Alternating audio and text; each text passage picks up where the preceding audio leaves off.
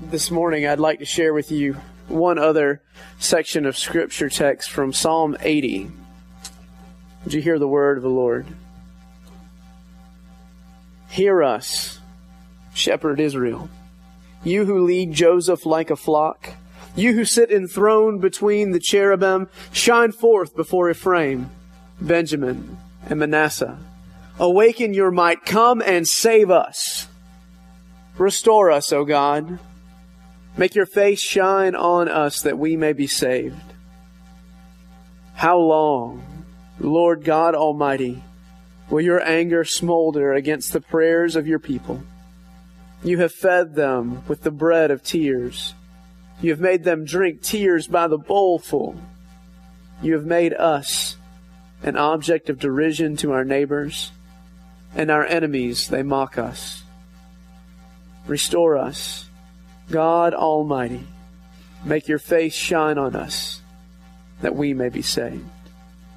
This is the word of God for the people of God. Thanks be to God.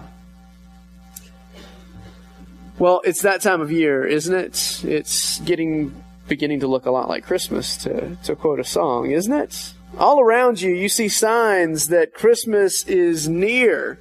The first signs I got were back in July when Hobby Lobby started putting Christmas trees on sale. You saw it. You were there.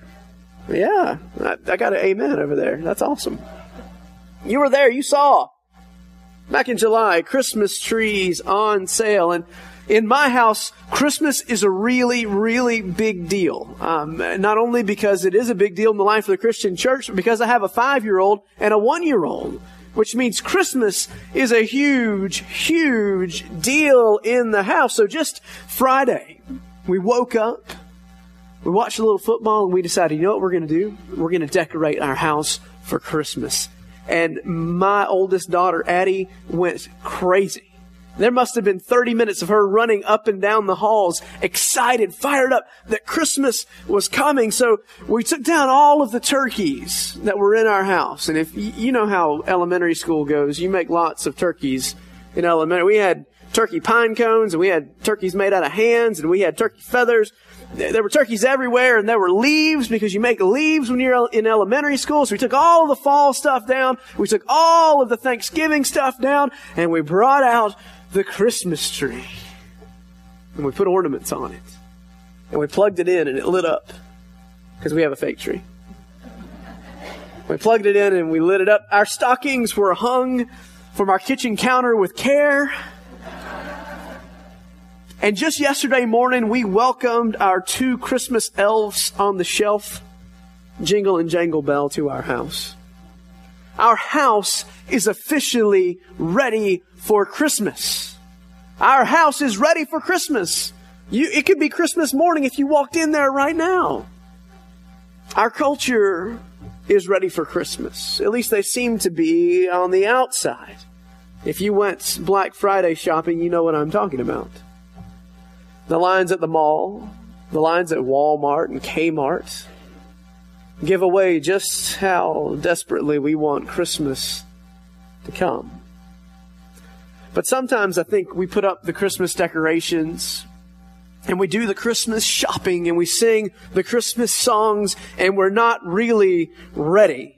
On the outside, everyone is happy, everything is bright, everything is shining, everything seems okay, maybe even joyful. But if you look a little bit closer, if you peel back the wrapping paper just a little bit, you see that we all live, even in this season of happiness and joy, we all live with a great deal of pain. We are all living with a great deal of pain. Pain that can't be masked by plastic ornaments. Pain that can't be masked by excessive spending. Pain that can't be covered over by cheery music on the radio. Pain that, if we're really honest with ourselves, cuts us to the very core of who we are, separating bone from flesh. Pain that feels too great to bear. Pain that must be dealt with in one way or another. So fire up the Christmas tunes, because I need something. Do you know the pain that I'm talking about? It's not just personal pain, is it? But you know personal pain. You know the pain of losing a loved one too soon, and it's always too soon. You know the pain of getting a diagnosis, or maybe not getting a diagnosis.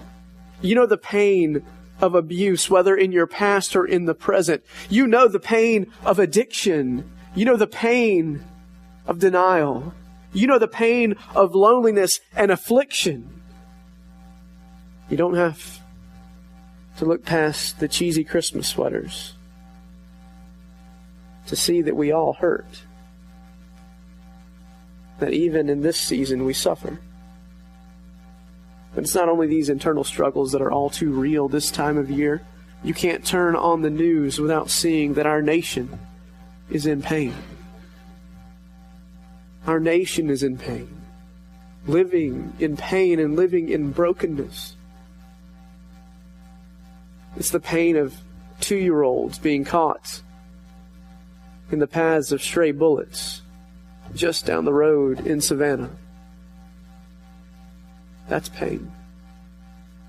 It's the pain of riots happening in places like Ferguson.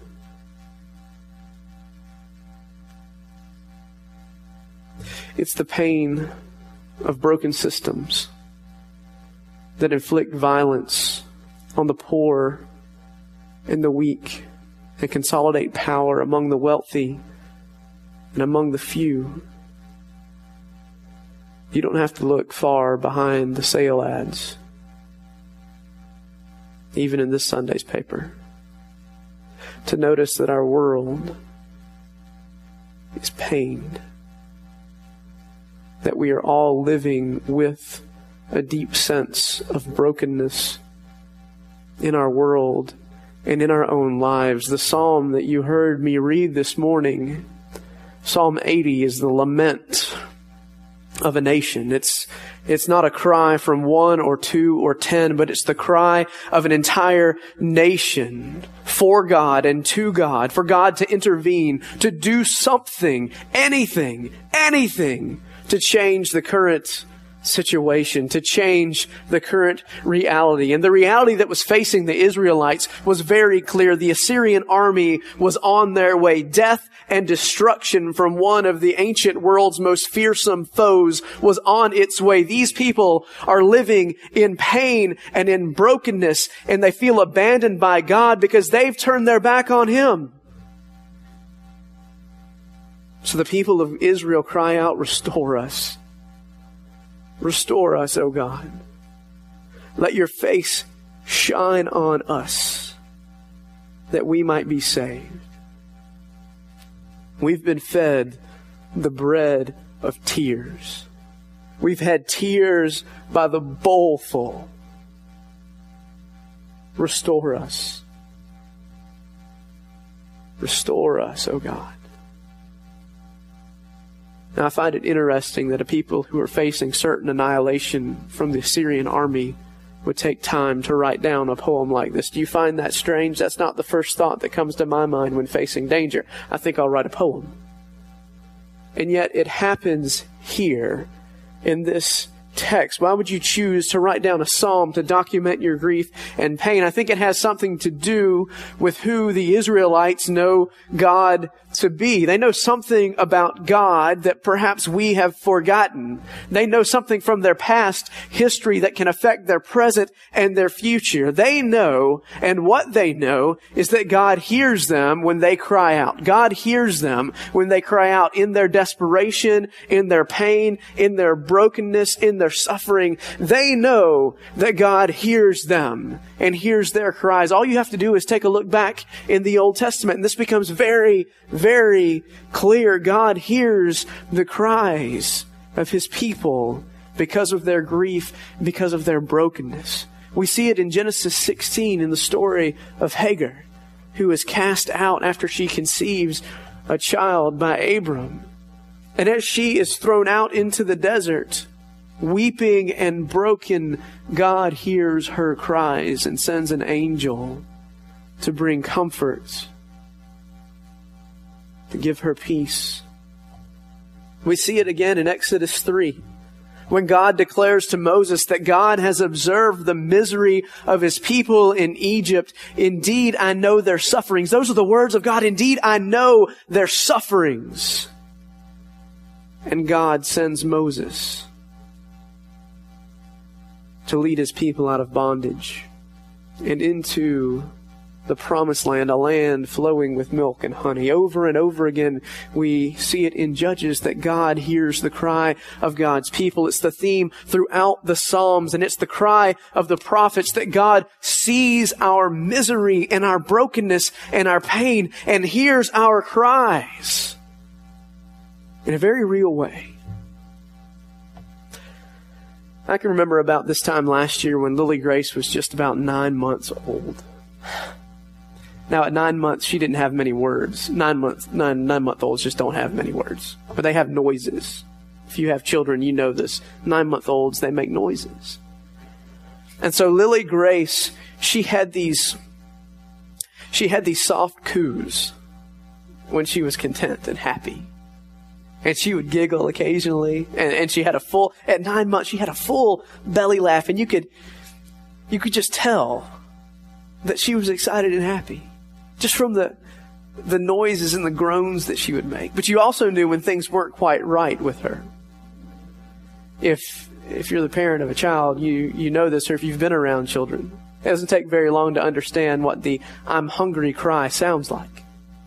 Or the I'm thirsty cry. It doesn't take long to discern the difference between those two cries. It doesn't take long to know which cry is the I got a dirty diaper, get me out of here. That's a different cry. You know this, don't you, parents? But Lily Grace and Addie too, they both had this one cry that was totally different from any of the other sounds they made. It was this cry that if I were standing outside, I could hear. Do you know this cry, parents? This cry that isn't just a sound, but it's such a piercing and powerful sound that it hurts your ears to hear. It's a cry of distress. It's unlike any other sound. It's the cry that I imagine a baby alligator makes that brings his mama from miles and miles away to come and rescue him. Our children make these cries deep from their core that says, things aren't right. Save me. Psalm 80 is that cry. Somebody, God, do something. Save us. Save us. Restore us, O God. For we have eaten the bread of tears, and we have drank tears by the bowlful.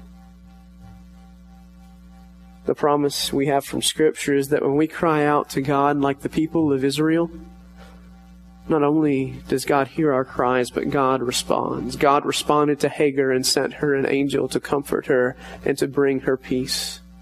God hears the cries of the Hebrews in the land of Goshen in their slavery for the Egyptians and sends Moses to be a liberator. God sends judges when the people of Israel cry out. God sends prophets to call his people back.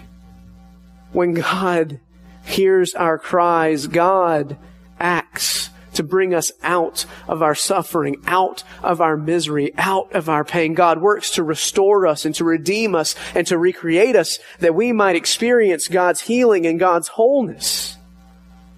Advent, this season that leads us to Christmas, is a reminder that God hears our pain, that God sees our current situation. He sees our brokenness and has responded by sending His Son as an atoning sacrifice for our sin, by sending His Son as a promise that God will indeed change the reality of our situation, that God will bring healing and wholeness where there was once brokenness and pain. This is what Advent is about, anticipating not only what God is doing, but what God will do in the future. Because God continues to hear our cries.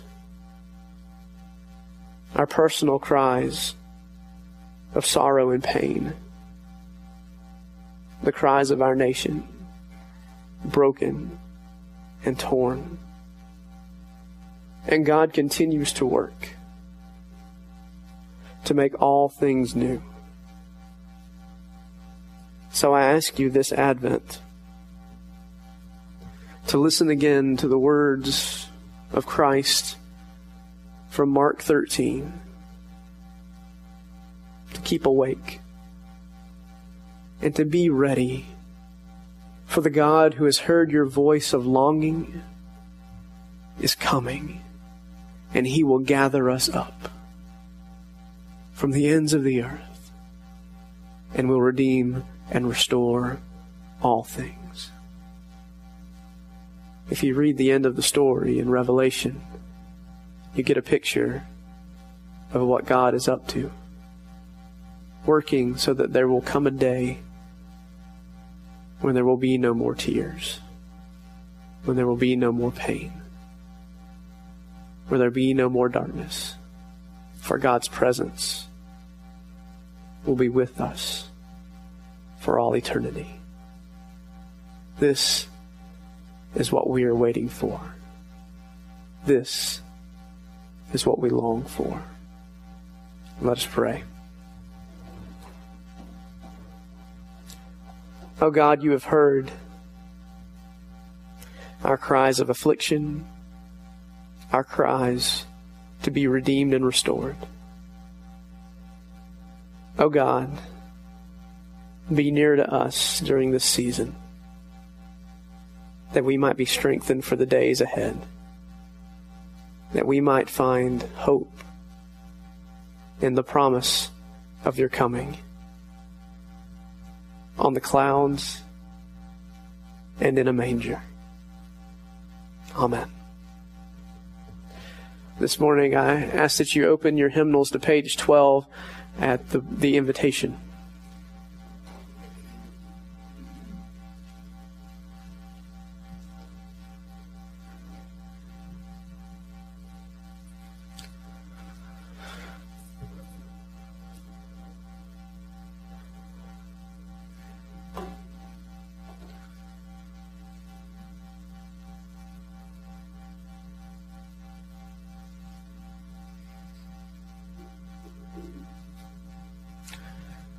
Christ our Lord invites to His table all who love Him, who earnestly repent of their sin and seek to live in peace with one another.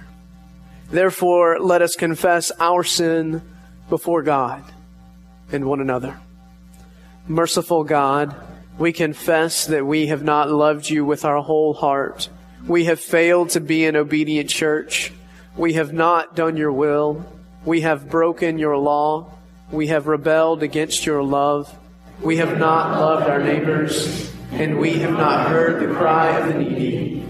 Forgive us, we pray. Free us for joyful obedience through Jesus Christ our Lord. Amen.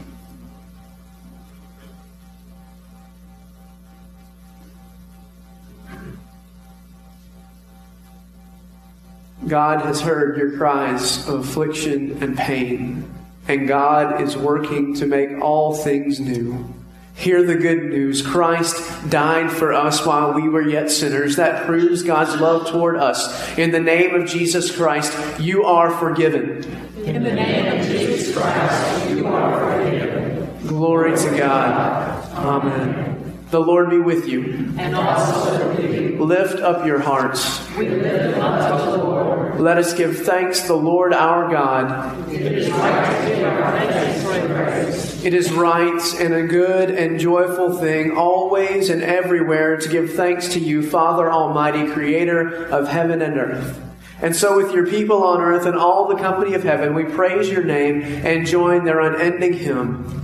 Holy, holy, holy Lord, God of power and might, heaven and earth are full of your glory. Hosanna in the highest. Blessed is he who comes in the name of the Lord. Hosanna in the highest. Holy are you, and blessed is your Son, Jesus Christ. By the baptism of his suffering, death, and resurrection, you gave birth to your church, delivered us from slavery to sin and death, and made with us a new covenant by water and the Spirit. On the night in which he gave himself up for us, he took bread, gave thanks to you, broke the bread, and gave it to his disciples, saying, "Take, eat. This is my body, which is given for you. Do this in remembrance of me.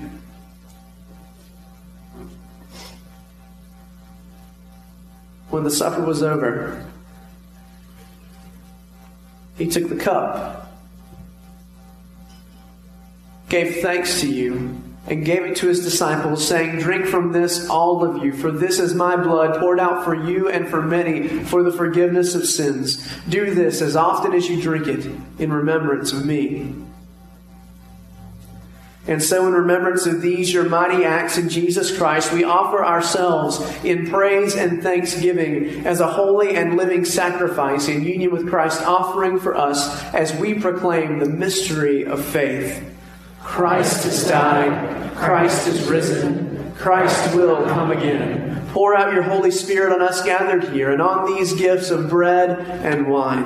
Make them be for us the body and blood of Christ, that we might be for the world the body of Christ, redeemed by his blood. By your Spirit, make us one with Christ, one with each other, and one in ministry to all the world, until Christ comes in final victory and we feast at his heavenly banquet. Through your Son, Jesus Christ, with the Holy Spirit in your holy church, all honor and glory is yours, Almighty Father, now and forever. Amen. And now, with the confidence of children of God, I invite you to take the hand of those seated near you as we pray the prayer that Christ taught us to pray. Our Father, who art in heaven, hallowed be thy name. Thy kingdom come, thy will be done, on earth as it is in heaven. Give us this day our daily bread, and forgive us our trespasses, as we forgive those who trespass against us. And lead us not into temptation, but deliver us from evil. For thine is the kingdom, the power, and the glory forever. Amen.